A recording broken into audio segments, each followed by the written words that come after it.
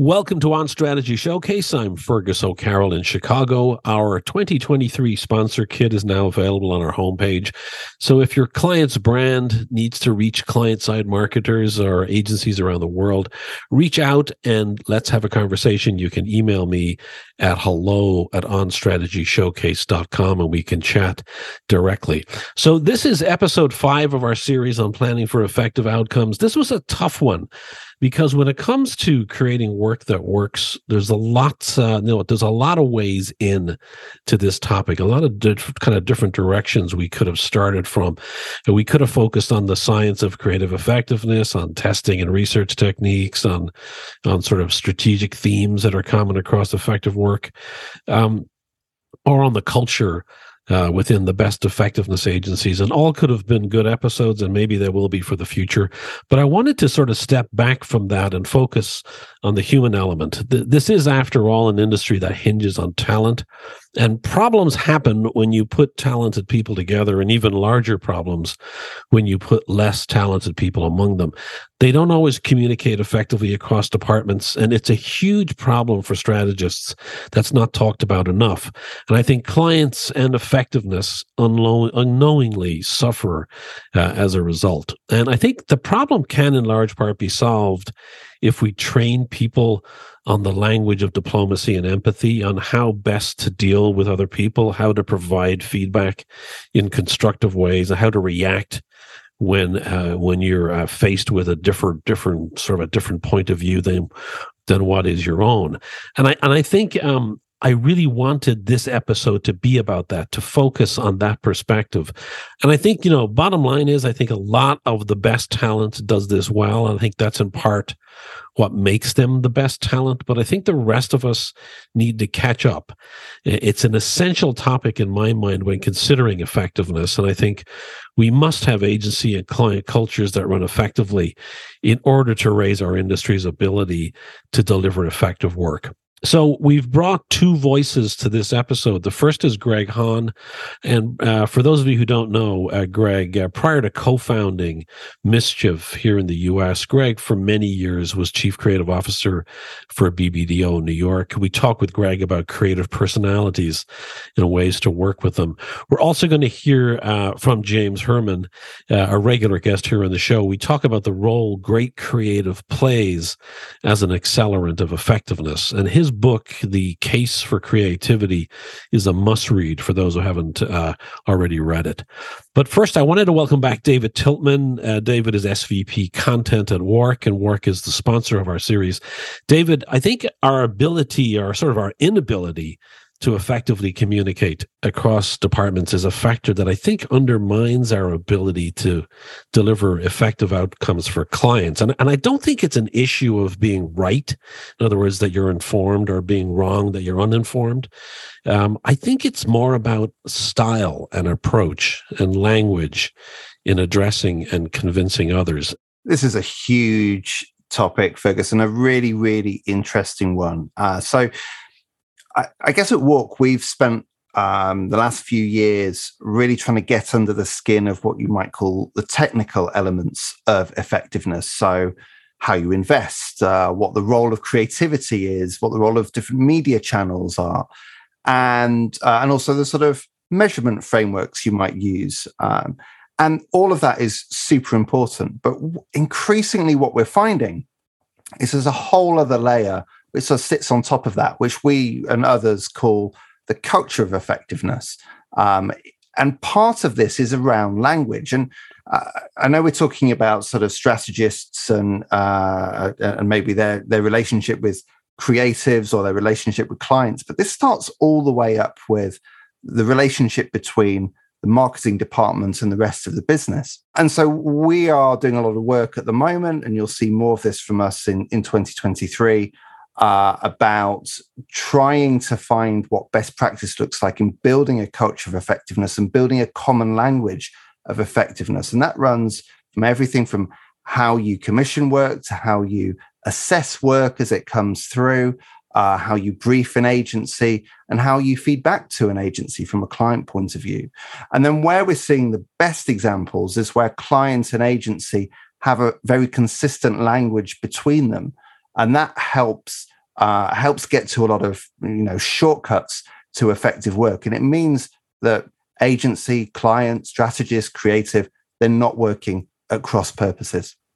Yeah, it is a huge issue, and it's as much about sort of how to be diplomatic in when I talk about between the dynamic that we're talking about in this episode about effectively working with a creative team and ensuring that the most effective work is getting produced.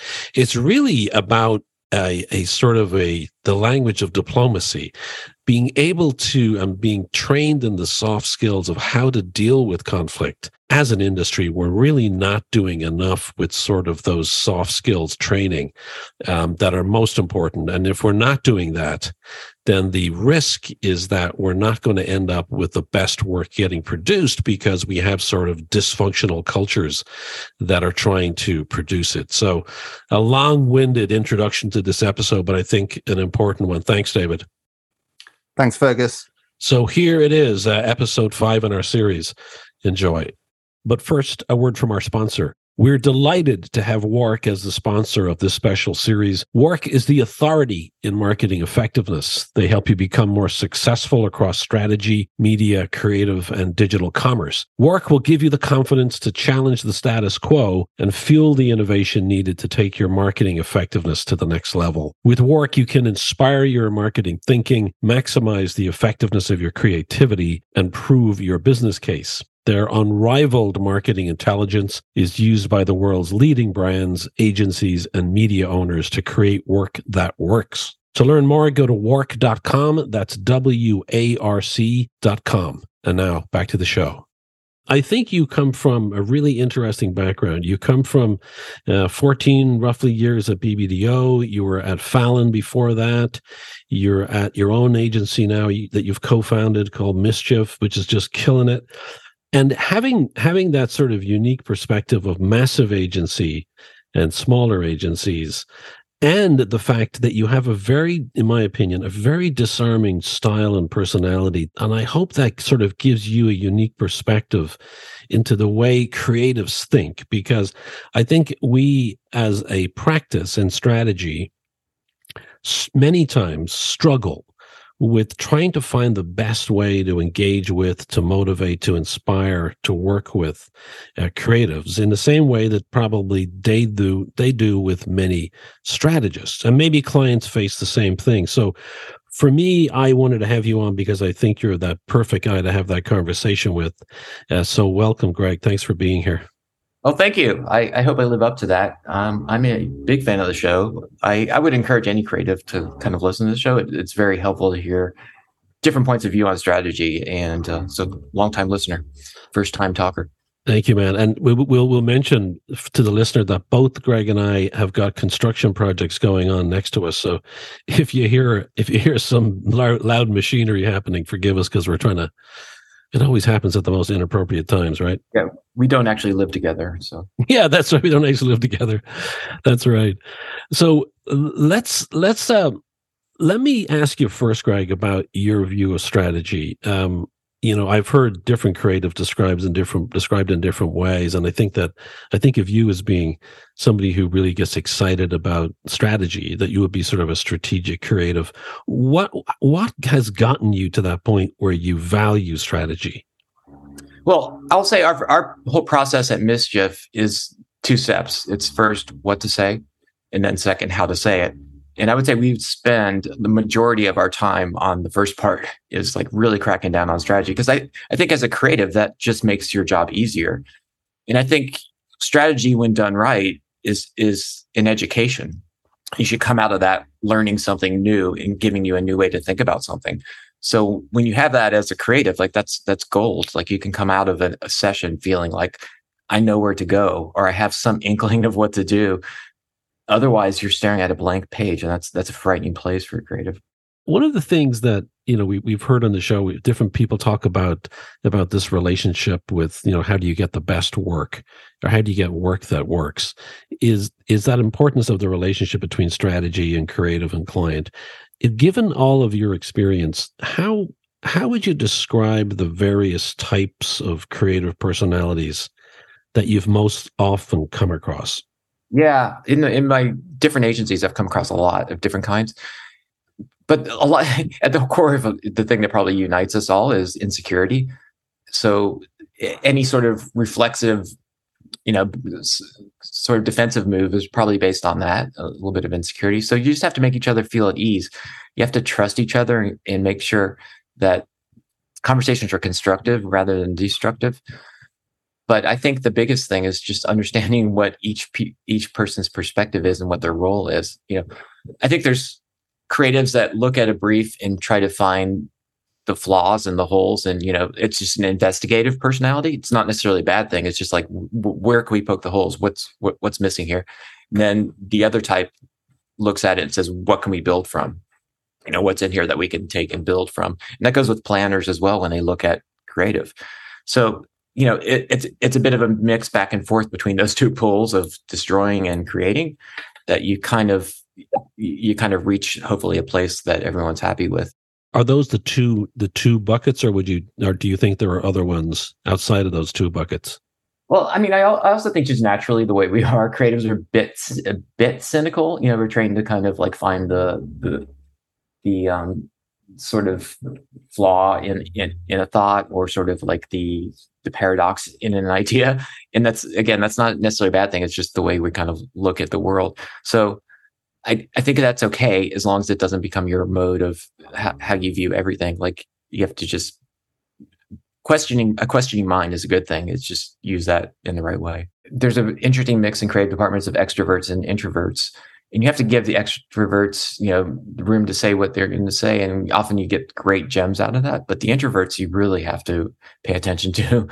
I think sometimes, I remember, I'd probably err on the side of introversion. I remember some planners early in my creative days would be like, "Are you excited about the brief? Are you excited about the brief?" I'd be like, "I don't know. I'm actually kind of frightened right now," because you have to learn. You have to come understand that when you give a creative a brief, and it's just the ta-da, here it is, go make something awesome. That's the way it used to be, and that was really scary, because you're giving them, they're starting from basically a blank piece of paper, and you're saying, come back and wow me with something brilliant. And every creative I know starts with, this is gonna be the time I can't do it. So you have to understand how to kind of pull that out. And if they're not reacting to the brief in the moment, that's not because they don't believe in it or like it or excited about it. It's just because there's a bit of like fear happening of like, I don't want to overpromise that I'm going to nail this, because I don't know until I try. And so with that sort of introverted character, is it best to just sort of let it sort of stew and then come back casually the next day? Or, I mean, how do you approach it? Yeah, that's the way to do it, is kind of like let it sit, because they'll be thinking about it. The one thing about introverts is they think, right? So they'll be stewing on it for a couple of days, and they'll usually come back with maybe some questions or maybe some thought starters. And then as a planner, you just kind of like, don't be pushy or don't be checking their homework, but just go, yeah, it's been a day. I've been thinking about it. You have anything you want to talk about? Just let me know if there's something that's not quite making sense. Come out of a place of like, there might be something that I did wrong as a planner that you might want to help me with, kind of things. Just draw people out. One of the things that we hear a lot about is the idea of getting in early with the creative teams. It just seems to be the most obvious thing to be doing, but it doesn't seem to be happening enough, where we're getting into this. It used to be this way, at least. There was this idea of the precious brief that was sort of rolled out into a meeting, and nobody had seen it before, nobody had talked about it, and then everybody's supposed to align behind it. That just seems to be completely flawed these days, right? Yeah, to me, it's not about the brief; it's about the briefing. So our briefings are quite long. I've sort of alluded to them as TED Talks, because you come out of them. You kind of come out of them just feeling like you know so much about like something about culture, something about the brand you didn't know about, or something about human behavior. It's got all these little insights. So I think we're able to get to work so quick because we all, like I said, it's a very collaborative process. We all sit around and talk about it and investigate all these things and find, ideas immediately start sparking in those conversations. So to me, the brief isn't as important. It's something to refer back to, but it's really the briefings that make the difference. And if a creative can't make the original briefing, we'll do it all over again, even if it's just a one-on-one kind of thing, because I think those conversations are so important. Since I've started doing this show, I've become more aware of the fact and sort of disturbed by the fact that most of us are sort of practicing what we do based upon a technique. And technique and process, the more I do this show, the less I see people are using it, or they're not using what we think they're using. That much of what's happening when great work is created is more organic than structured. Do you find the same thing when you look back on the great work that you've done, and you've done a ton of it? Do you sort of see that it's more organic than it was sort of structured? Yeah, we always say it's like you leave room for magic. Like there's the brief is really just to get you started. It's not the end zone. It's really just to feed all this information into you, and you don't know what part of the brief is going to lead to the idea, or lead to something that leads to something that gives you the idea. So you can't grade the work based on how it fits the brief. Does the work feel right? And I think that everybody has to just kind of leave it pretty open to what you do with that brief. But when you talk about it, it's sort of it may not reflect the brief, but it feels right. But then what's the role of strategy if it is not to do work that sort of hits the brief? Well, I don't think any work that feels right, if the strategist has done their job, will be off brief. I think it just might not be a complete mirror reflection of the brief. It might be something. Yeah, it might be something. But there's always, when the strategist comes with the information, there's always something in there that might lead to the thing. Or in the brief doesn't have to end at the briefing. You can go back and forth with. I think creatives should go back and forth with planners and bounce stuff off of them. And we've had stuff that just wasn't leading to the best work, and planners are like, okay, well, if it's not leading to the best work, let's just start over. It's the brief. In that two-step process, the what to say and how to say it. When I look at work from teams, and there's just nothing that we're loving, it's usually not the execution. It's usually not like how they're bringing it to life. It's just like they don't know what to say, or what they're saying isn't true or right or feel natural. As a creative director working with multiple teams,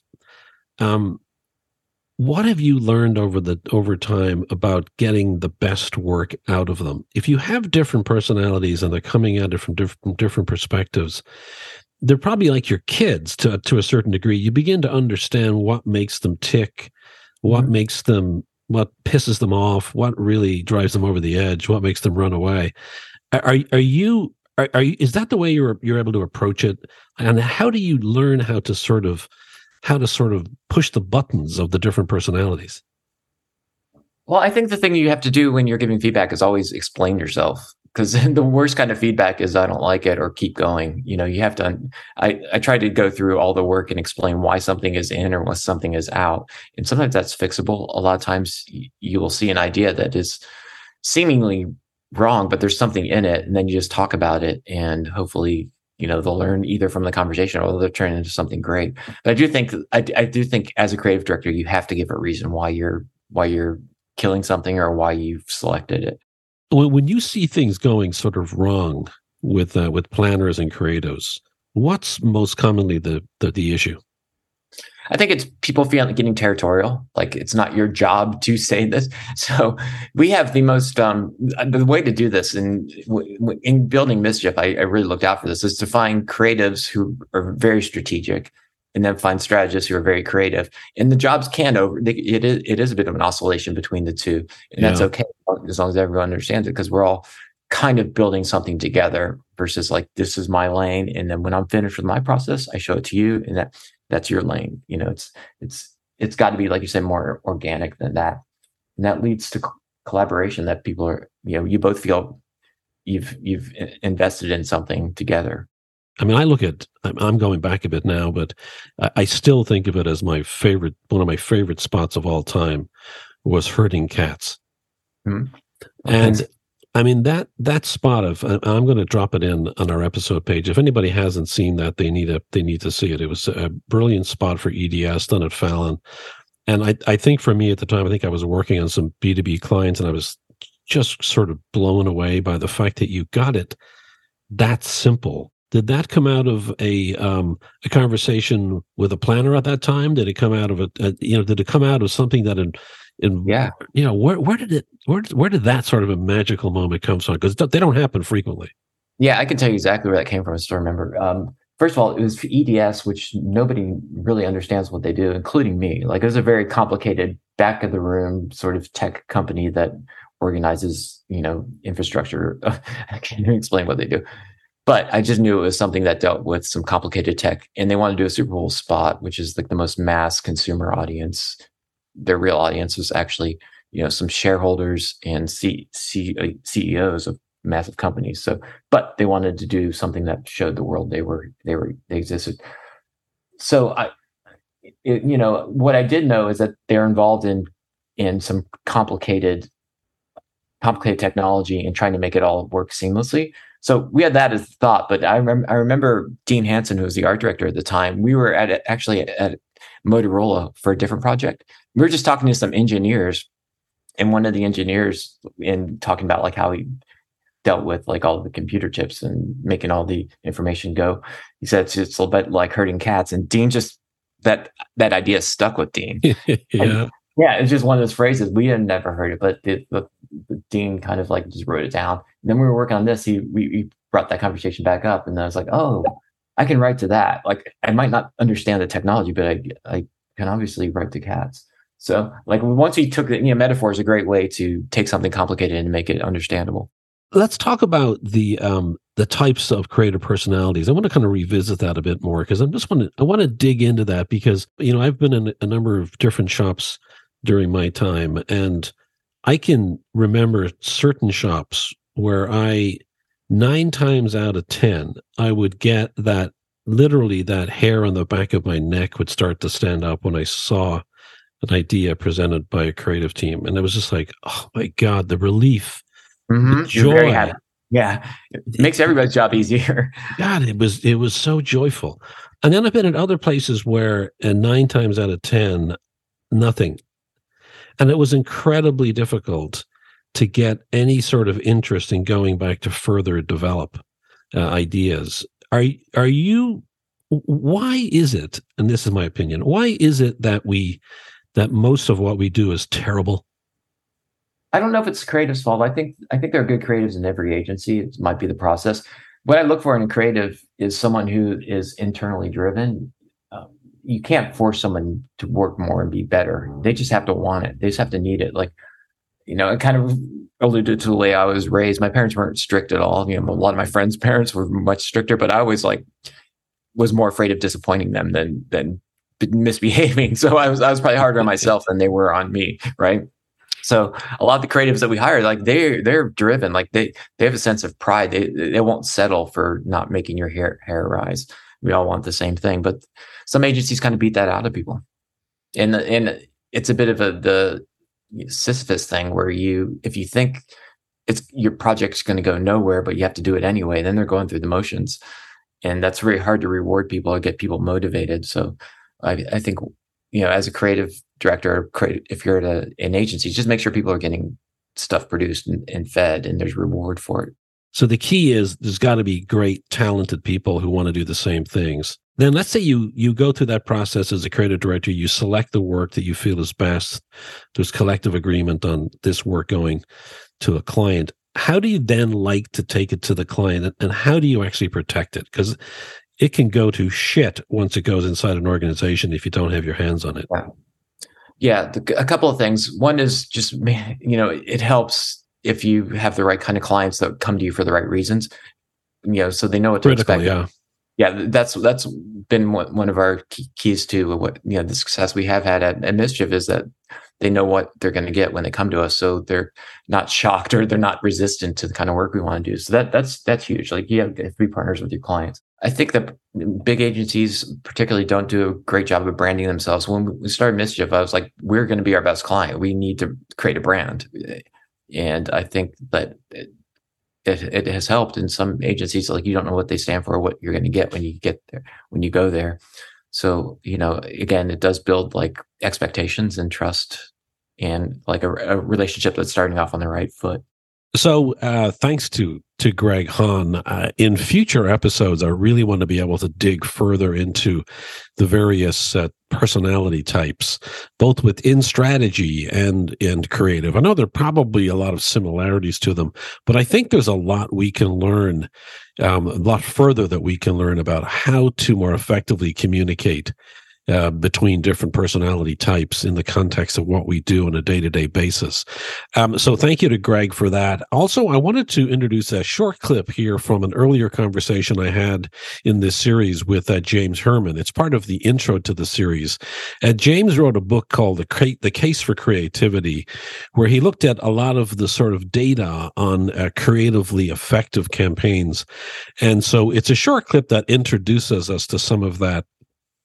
And you'll notice, of course, that Greg and James actually share a lot of the same points of view.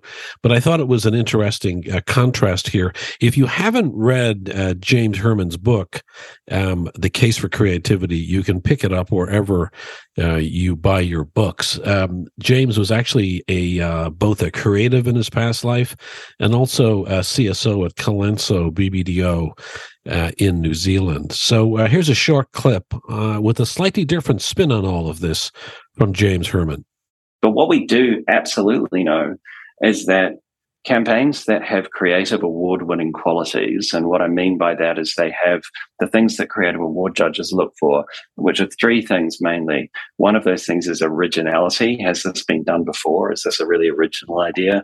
One is engagement. So is this the kind of idea that draws people towards it? They really want to kind of engage with it. And thirdly, craft execution. So is it executed in a way, that really serves that idea really beautifully? And work that has those qualities is much, much more likely to be highly effective than work that doesn't have those qualities. And certainly, that's proven out in all of the data and all of the research around this, of which there is now sort of mountains of. And the reason that I wrote that book was actually when I became a head of planning, I thought about what my role really was, what I was there to do. And ultimately, my view was that it was about ensuring the agency produces the most effective work possible. So I needed to understand what were the constituent parts of effectiveness.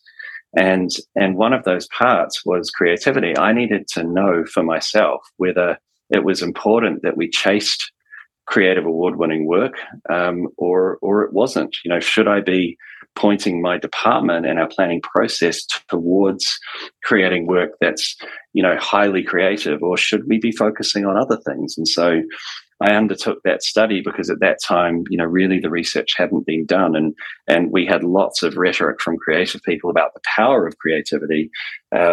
But we didn't really have a lot of kind of science or data around that proving whether they were right or not. And so I went on this mission to kind of uncover all of the research that had been done in academic institutions, do some of my own research and data analysis. At the same time, Peter Field was doing the IPA study, the link between creativity and effectiveness. And so I kind of brought all of that together and looked at it.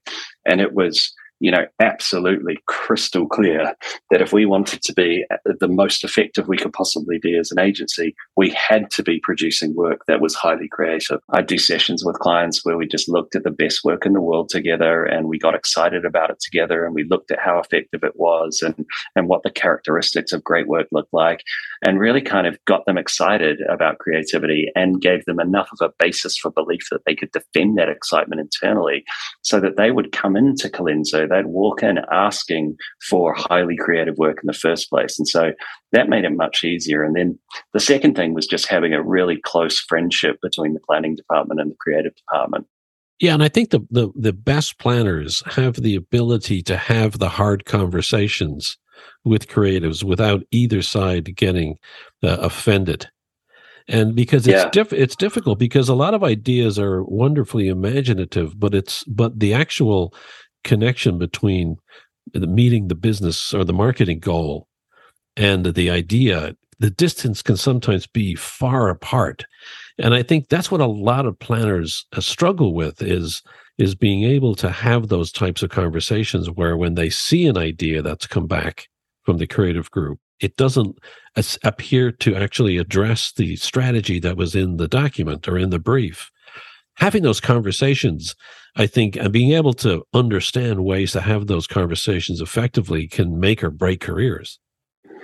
Yeah, absolutely. And I think that's the true art of great planning, is to be in a position where you can have those conversations, and the creative team believes that you are having that conversation in their best interests, not just in your own best interests or the client's best interests or whatever. And that's about, what I said before about just forming that really strong bond where they really believe you're on their team and that you're on their side. So that gives you permission to have that conversation. And then the other thing is how to have that conversation. And what I think, having been a creative person and also having just worked with incredible creative people and creative directors, what's really helpful when you're sort of feeding back on an idea is that you spot the good bit in the idea, if you know what I mean, rather than just saying, I don't think this is right, and can you go away and come up with something else. What a great creative leader will do is look at work and say that there's a really good idea, or there's a really strong kind of thought in this part of the campaign, this bit of the idea that you've presented. Can we expand on that? Can we use that as a basis to kind of develop the campaign further? And what a great planner will do is go, there's a really interesting strategic thought in this bit of what you've presented, right? There's something that's really strategically strong about this bit. Like the rest of it, not sure, but can we develop that bit further? And that could be a headline, it could be a line in body copy, it could be an image. It's totally. That sort of component, right? Yeah, it could be anything. And the best people that work in the field of creativity are able to spot the good in ideas and then work on, how do we fix the bits that aren't right? And so that, I think, is a skill that every planner should, and frankly, everyone in an agency or a marketing team should really try and cultivate, is that ability to first look for the good in an idea and then help shape that in a way that starts to conform more to the brief or the objectives, or help shape that bit of brilliance in a way that is going to mean that it's delivered really effectively. So thank you to both Greg Hahn and to James Herman for their perspectives. This is a big topic, and I wish that we had been able to dig in deeper on certain issues, because for me, this isn't just the language of marketing.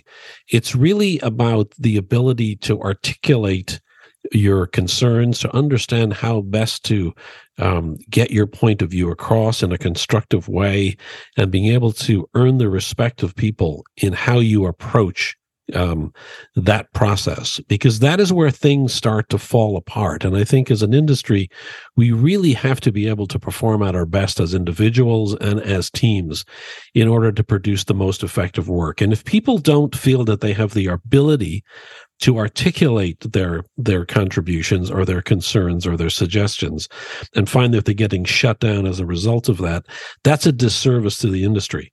And you can be an incredibly articulate and educated and smart individual, but if you're not able to work effectively with other personalities, you're at a significant disadvantage. And as a result, no matter how well you get along with your client, as a result, if you're not able to work effectively in a culture, it ends up being something that impacts the work and ultimately impacts effectiveness. So I think there's some great areas that we can dig into deeper in 2023, and I look forward to that. And we'll see everybody on the next episode.